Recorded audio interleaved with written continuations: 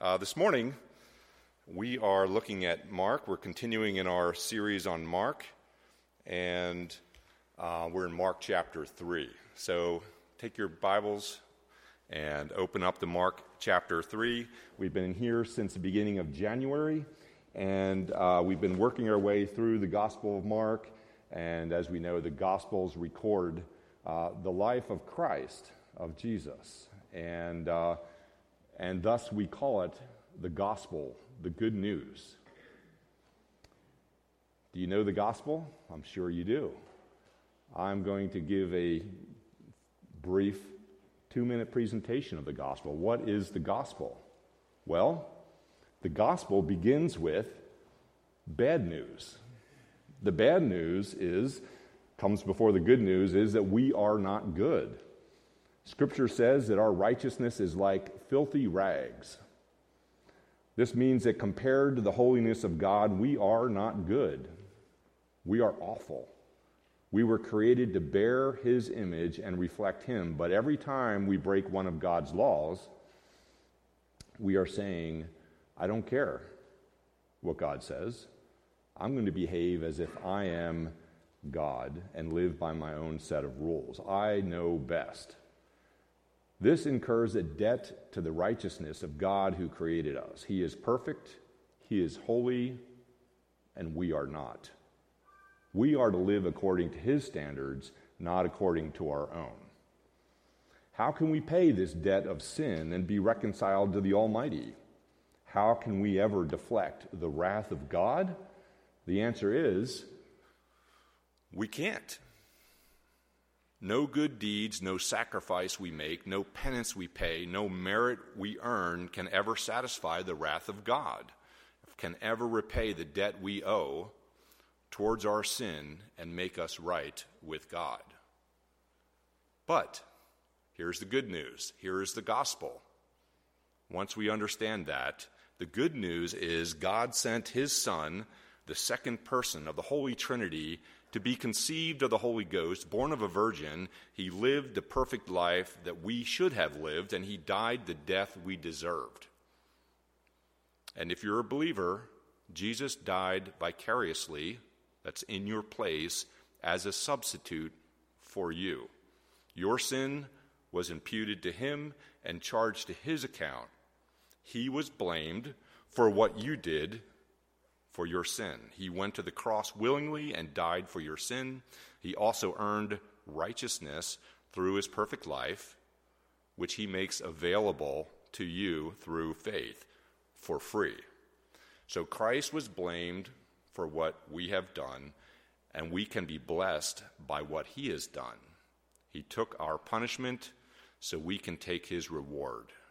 Jesus rose from the dead 3 days later, defeating sin and death to save sinners like you and me. If you believe this, repent of your sin and be baptized in the name of the Father, the Son, and the Holy Spirit. That is the good news. This is eternal life. This is the gospel of Jesus Christ. In 2 minutes. How's that? You know it? Do you share it?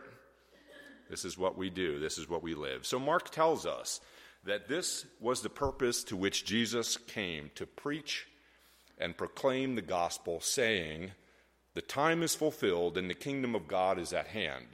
Repent and believe in the gospel. This was Jesus' message. So last week we finished a series of narratives. There were 5 narratives illustrating the authority of Christ.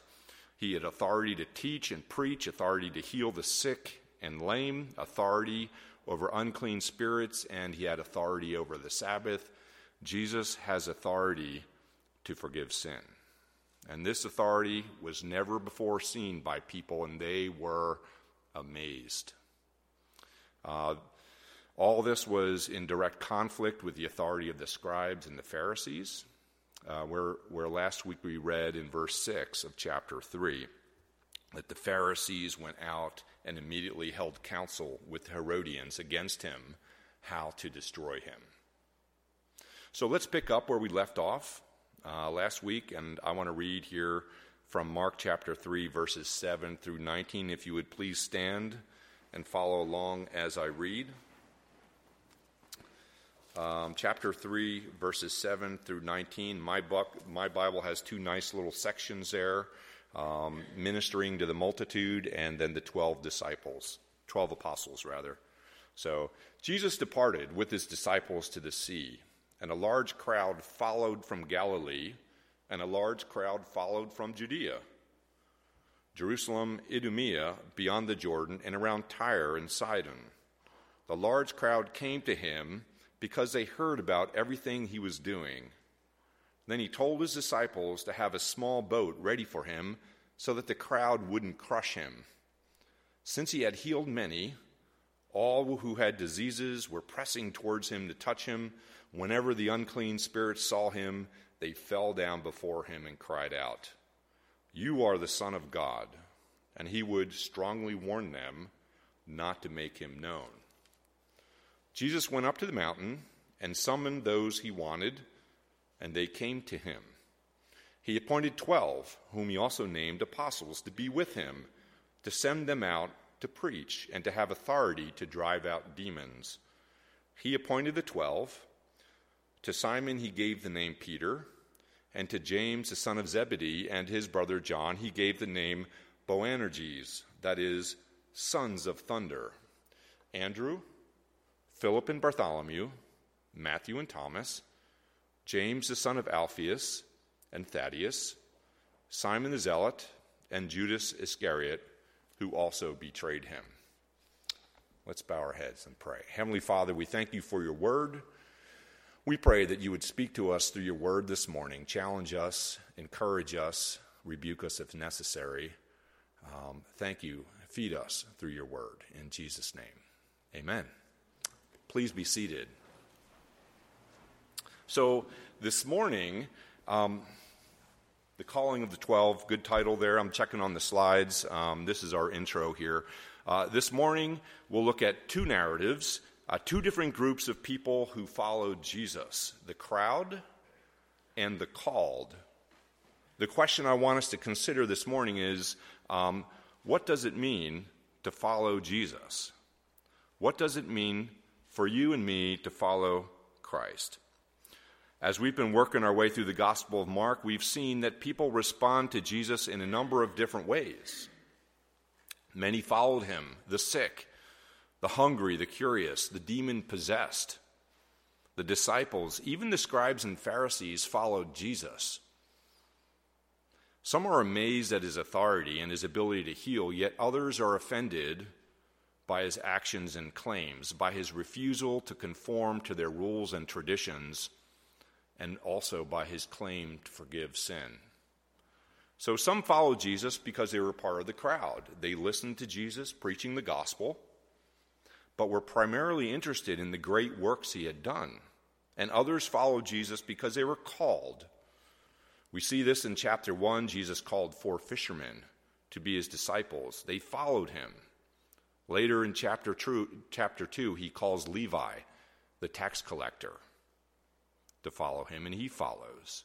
And as we look closely at this passage, I ask you to consider, why do you follow Jesus? What is it about Jesus? What do you see in him?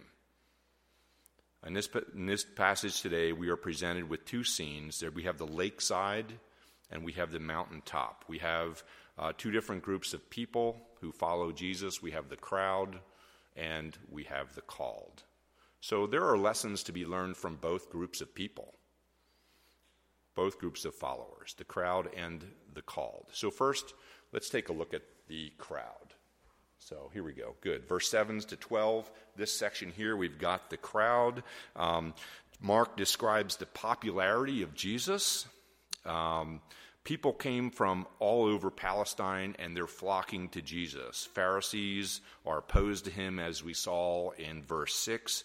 They want to put him to death, but Jesus' fame among the people continues to grow, and Mark shows this in verses 7 to 8. How extensive Jesus' popularity was.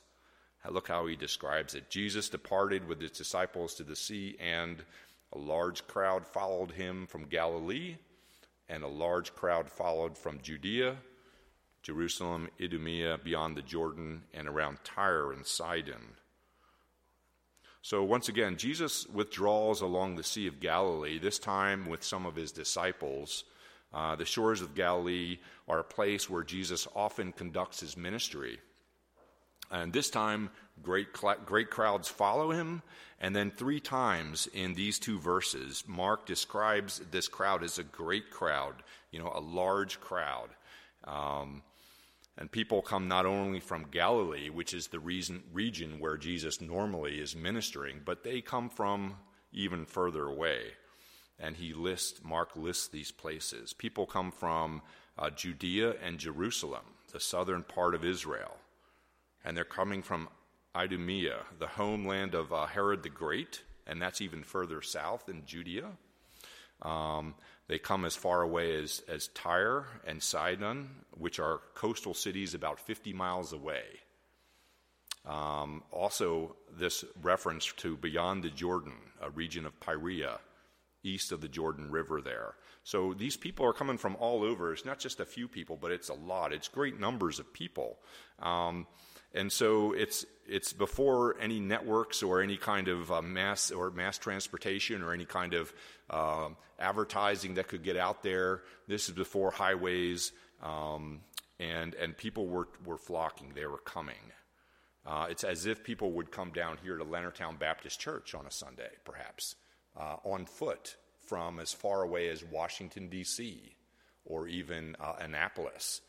Imagine that, traveling that far by foot to hear someone speak. And that's what they did here to see Christ. So it's important to remember that traveling many miles by foot, especially when sick or lame or deformed, or some of these people were demon-possessed, the great sacrifices were made by the crowd to follow Jesus. They left home, they left security, they left friends, families. Sometimes they even lacked food or care to follow Jesus. They left much behind, but they came. They came sick, they came broken, blind, lame, demon-possessed, and they followed Jesus. They flocked to the shores of Galilee. At the end of verse 8, we learn why they came. The crowds came to follow Jesus, and it says here that because they heard about everything he was doing in verse 8. So this is why they came. They followed because they heard of these great healings that he was doing. He was healing sickness and disease. And they heard about the leper who Jesus had cleansed. They heard about the paralytic whose legs were healed or restored. They heard about the multitudes in Capernaum who were healed of their sickness and their disease. And they're hearing about Jesus' miracles as they come. They come because they wanted to be healed. And there are many in this crowd who are sick, and as Mark describes this event, we see that it was a bit chaotic. These people are desperate to be healed. So in verse 9 and 10, it says this. It says, "Then he told his disciples to have a small boat ready for him so that the crowd couldn't crush him. Since he had healed many, all who had diseases were pressing in to touch him." So we've got this going on here. We've got this action.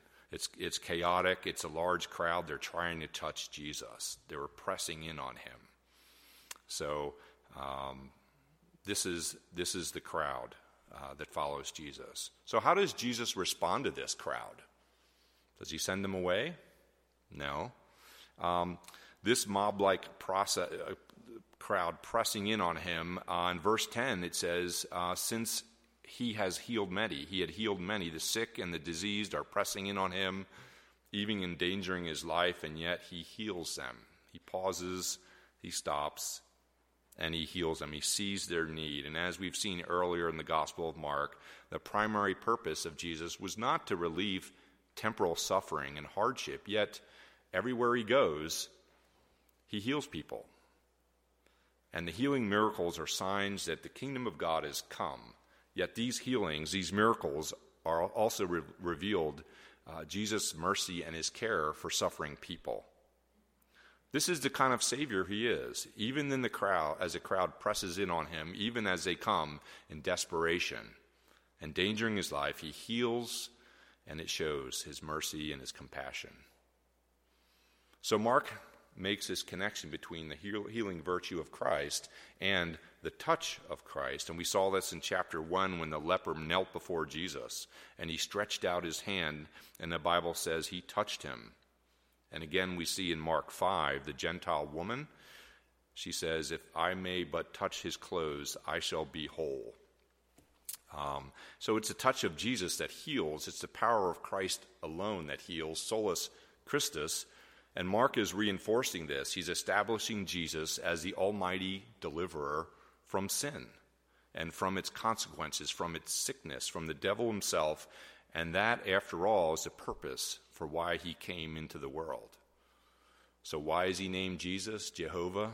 Jehovah saves, because he shall save his people from their sins.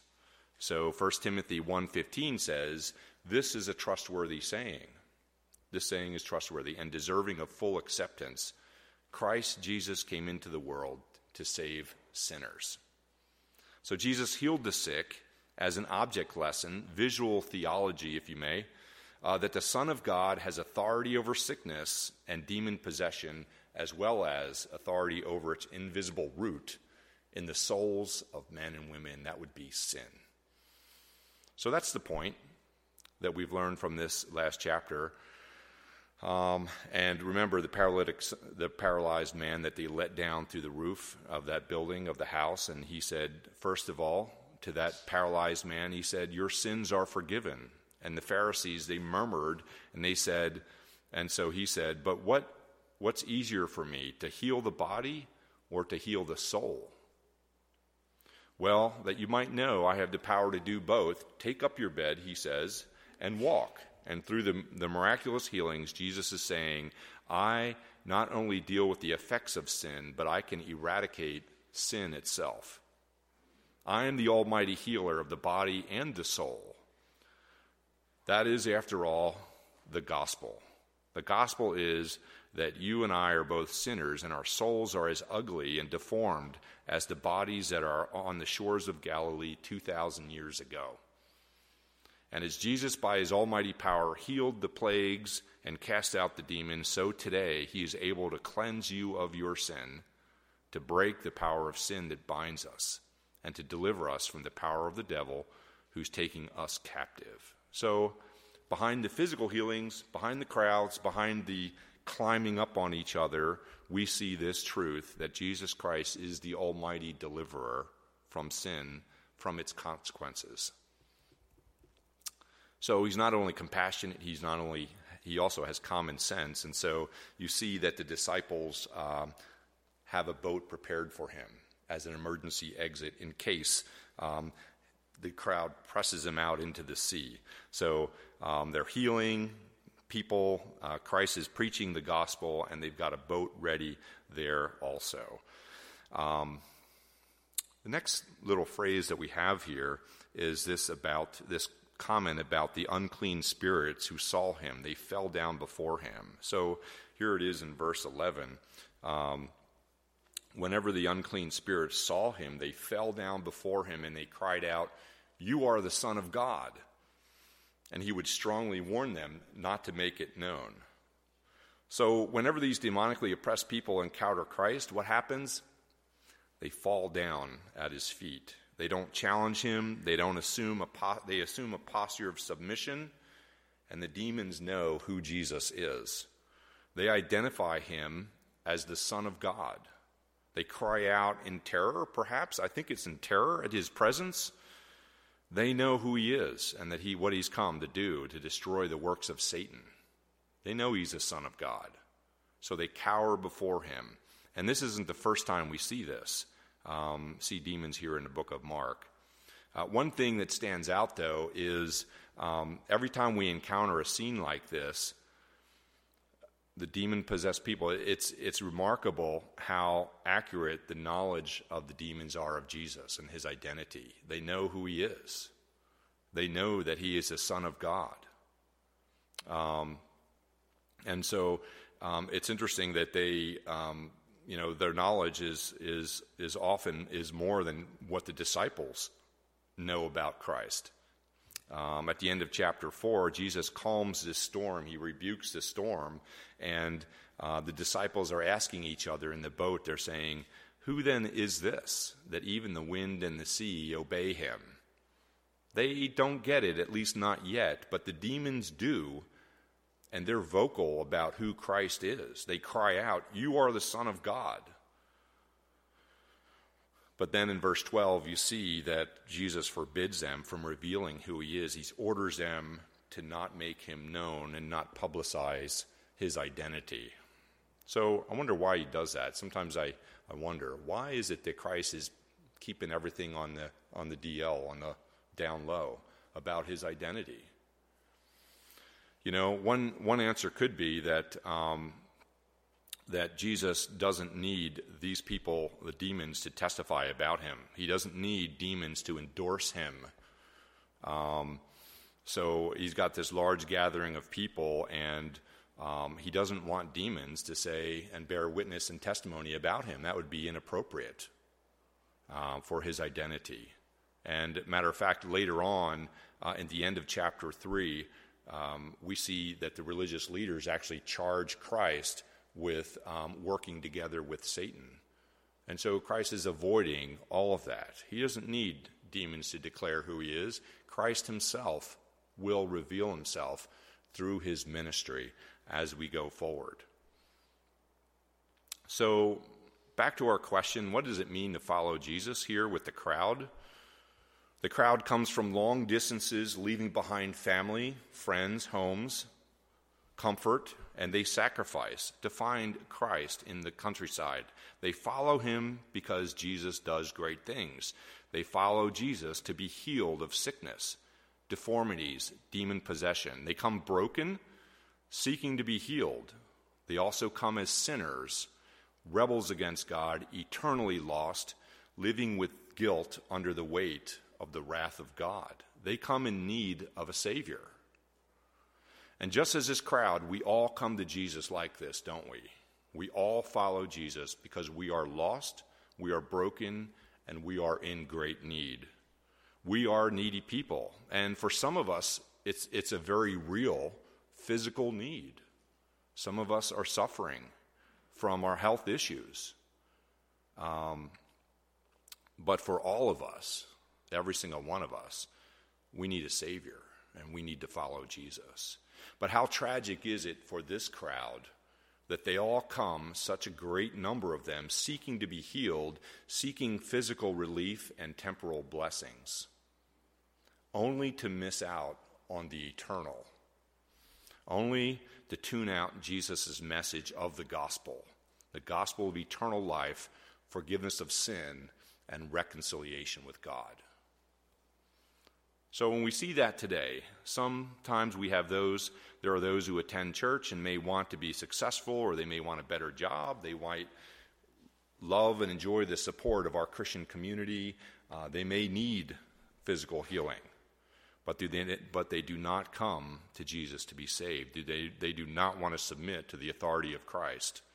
They do not want to follow Jesus if it means leaving habits they love. They follow Jesus when convenient. They follow Jesus, but don't show interest in his message or his person or his mission. They heard about his miracles. They did hear his teaching. They heard him say, "The kingdom of God is at hand. Repent and believe the good news." Did they hear Christ say this? Are they listening? They don't show any interest in that. They just want temporal relief from Christ. They covet temporal and ignore the eternal. All right. So the crowd. Okay. The second group and section here, beginning in verse 13, is the called. And this is where we see Christ calling the 12, the apostles. And so, very good. So Mark begins this narrative by noting Jesus' popularity with the crowds, but this second group is here, the group of followers is the called.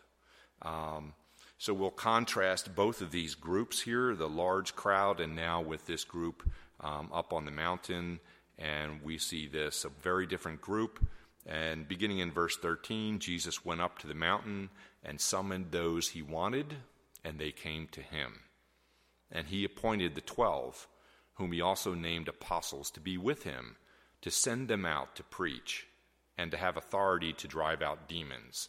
So verse 16, he appointed the 12, and then he lists the names of these 12 disciples and now called apostles. Now, at first glance, these 6 verses might be very easy to skip over. We have Jesus on the mountaintop, followed by a list of 12 names. But in fact, this is one of the most significant moments in redemptive history. Jesus leaves the shore of the Sea of Galilee, goes up on the mountain, and he calls out a larger group of disciples. Out of the larger group of disciples who had been following him, he calls some of them to himself. And so verse 14 says, he summoned those he wanted. Jesus' calling of these men was deliberate, and it was specific, and he chose particular men to be a part of this group. This is the called, the group of the called. Notice the number of followers. He chose 12. He didn't choose 5 or even our magic number 7, or 25. He chose 12. Any Jewish person hearing about the calling of the 12 would immediately recognize the parallel with Moses on Mount Sinai. Remember that account in the Old Testament? Moses ascends Mount Sinai. On the mountaintop, he receives those 10 commandments from Yahweh, and then Yahweh creates a people for himself from the 12 tribes of Israel. And in a similar way here, we have Jesus ascending this mountain and creating a new people of God, represented by the 12 apostles. He creates the new Israel, not a replacement for Old Covenant Israel, but a fulfillment of all that Old Covenant Israel represented. This new community of God's people is not centered on the temple or the Torah or the land. It's centered on Jesus Christ himself, the fulfillment of the promise. And it's built on the foundation of these 12 apostles that are named here. And then we read from Revelation 21 that the apostles' foundational role in this new Israel is illustrated in the very architecture of the heavenly city. In verse 12 of Revelation 21, it says, the city had a massive high wall with 12 gates. 12 angels were at the gates, and the name of the 12 tribes of Israel's sons were inscribed on the gates. In verse 14, the city wall had 12 foundations, and the 12 names of the 12 apostles of the Lamb were on the foundations. So what happens here in Mark chapter 3 is not insignificant. Even at the end of the Bible, at the end of the age, when the 12 tribes of Israel are represented by the 12 gates, we see the 12 apostles there as the very foundation of that heavenly city. And this is a key moment in redemptive history. Through these men, the church is established, and the gospel will go out into the entire world. So who were these 12? We see a list of names, and we could go into the details of these guys. Jesus gives them, he knows them well enough to give them nicknames like Sons of Thunder. We've got Peter, he always leads the list, and he shows that he's often the leader of the 12. We see others here that we really don't know much about, and we could go into a great study for each of these individuals. Matter of fact, I think we had an ABF on that a couple of years back, going through the 12 apostles, the disciples, and their character and their traits and how God worked, Christ worked in their lives with them. So, but we also see, it's kind of interesting, that at the end you have Judas. He's always listed at the end, Judas Iscariot, who also betrayed him. So even as we talk about the called, Christ calls one of these guys who will betray him. And God uses that. It's not a mistake, but God uses him also, one of the inner 12, to accomplish his redemptive acts, his redemption. So he has Judas listed there also. So these were common guys. They weren't religious leaders or princes or kings.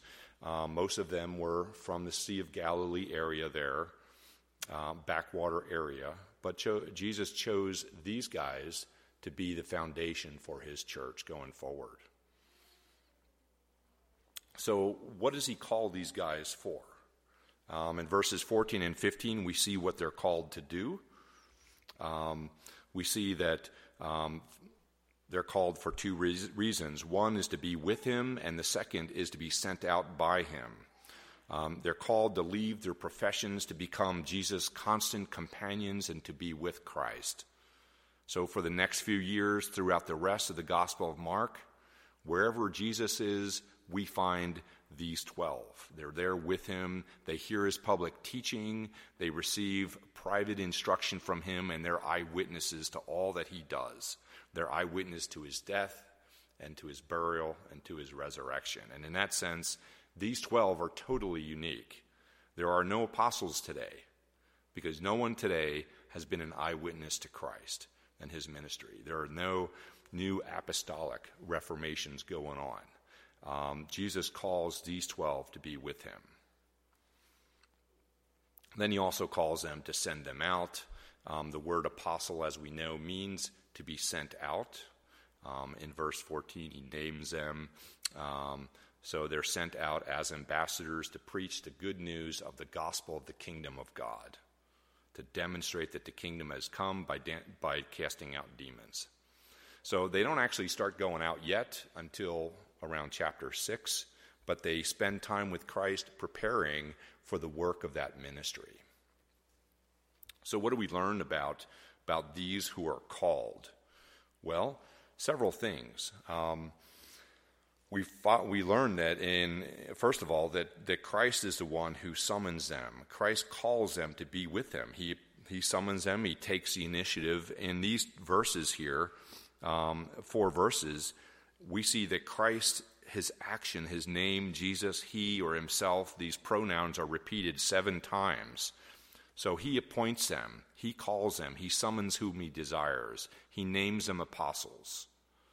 And so Jesus does the actions here. Following Jesus is not first and foremost a matter of our search for Jesus or our decision to follow him. It begins with God's sovereign choice and his gracious election of us to belong to Jesus Christ. Jesus tells his disciples in John 15, he says, "You did not choose me, but I chose you." So the disciples become disciples because of his action. Jesus summons those whom he wants. He calls them to himself. And as believers, we must never forget that God takes the initiative in saving. We are not following Jesus because we were smarter than the crowd or we were able to somehow figure it out. No, it's humbling to think that we contribute nothing to our salvation except for our sin and our rebellion. God takes the initiative in our salvation, and we are his disciples only because of God's sovereign grace. Glory to God. So second, Christ calls these guys to be with him. So in he calls these 12 in verse 14 to be with him, to know him, to fellowship with him. And this is the heart of what it means to be a follower of Jesus, to be with him. So how is your relationship with Jesus? Do you commune with Jesus through prayer and the word? Is there a growing intimacy in your relationship with him? Does your desire for the word increase and lead to greater worship, greater trust of Jesus Christ? Or is it going through the motions, looking at the time and thinking about what to do later?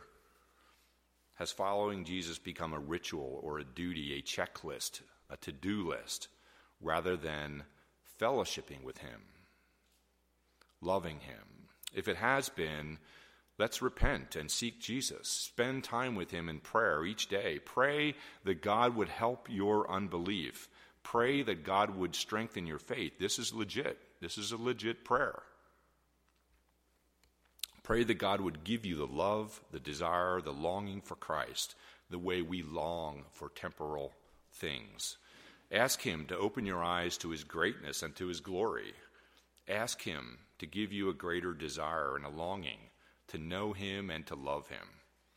So discipleships are called to be with Christ. So let's prioritize our schedule. Let's book it. Let's spend time with him. Let's be deliberate about that. And then that call goes before, the call to be with Christ goes before the call to serve him. So the next thing that we see is that these guys are called to be sent out. They're sent out to go away from Christ to preach the gospel. Every disciple is summoned to share in the gospel of Jesus Christ. When you become a Christian, his agenda becomes your agenda. His goals become our goals. And his goal is to saturate St. Mary's County with the gospel of Christ. How is that going for you? Are you able to share the gospel with your neighbors, with your family? Are you sharing it in word? Are you sharing it in deed by what we do? So to wrap this up and conclude this morning, so we see these two groups of people. We see the crowd, and there's nothing wrong with being in the crowd, but I believe that crowd is illustrative of those who come, who are needy, who are broken, who are sick, with physical needs, but they have this great spiritual need for restoration, for forgiveness, for salvation. And so that's important to note. And then the second group of people that followed Christ here are the called, and these are the ones that Jesus summoned to himself. So why do you follow Jesus? As believers, we follow Jesus because we've been summoned, we've been called to be with him. He has sent us out to be witnesses for the gospel, and he uses us, our weakness, and all our display to display his glory and his power as we follow him. Is this what following Jesus means to you? His grace, his fellowship, his mission, his glory? Or is it more about being a fan? Jesus doesn't need fans. He needs worshipers, disciples, men and women who hear his gospel and repent of their sin and trust in him as Lord and Savior. So finally, I want to conclude. Let's pray that Leonardtown Baptist Church would look like the called crowd and not the called, not the crowd. Pray that we as a church would faithfully follow Jesus Christ and faithfully advance his mission, and pray that we would go out into Leonardtown, into Great Mills, Lexington Park, Hollywood, and saturate St. Mary's County with this gospel, that we would share Jesus, and that the unity of Leonardtown Baptist Church would be a compelling witness to the power of the gospel of Christ, that our neighbors would see the love of Jesus in our relationships with each other, with our families, and towards the lost, that the reality of the gospel, lives changed by being called by Jesus, being with Jesus, is on display. To Jesus Christ be all glory. Amen. Let's pray. Heavenly Father, we thank you for this example of the crowd that is needy as well as the called who you have chosen to come to represent you and to be with you. Lord, help us in our relationship with you. Help us to love you more. Help us to seek you. Lord, we pray that you would help us to be a great messenger and ambassadors of the gospel of Christ here in St. Mary's County with our colleagues, with our families. Thank you, Lord, for this work. We thank you for the example we have of Christ as the head of the Church of Christ. And we pray this in Jesus' name. Amen.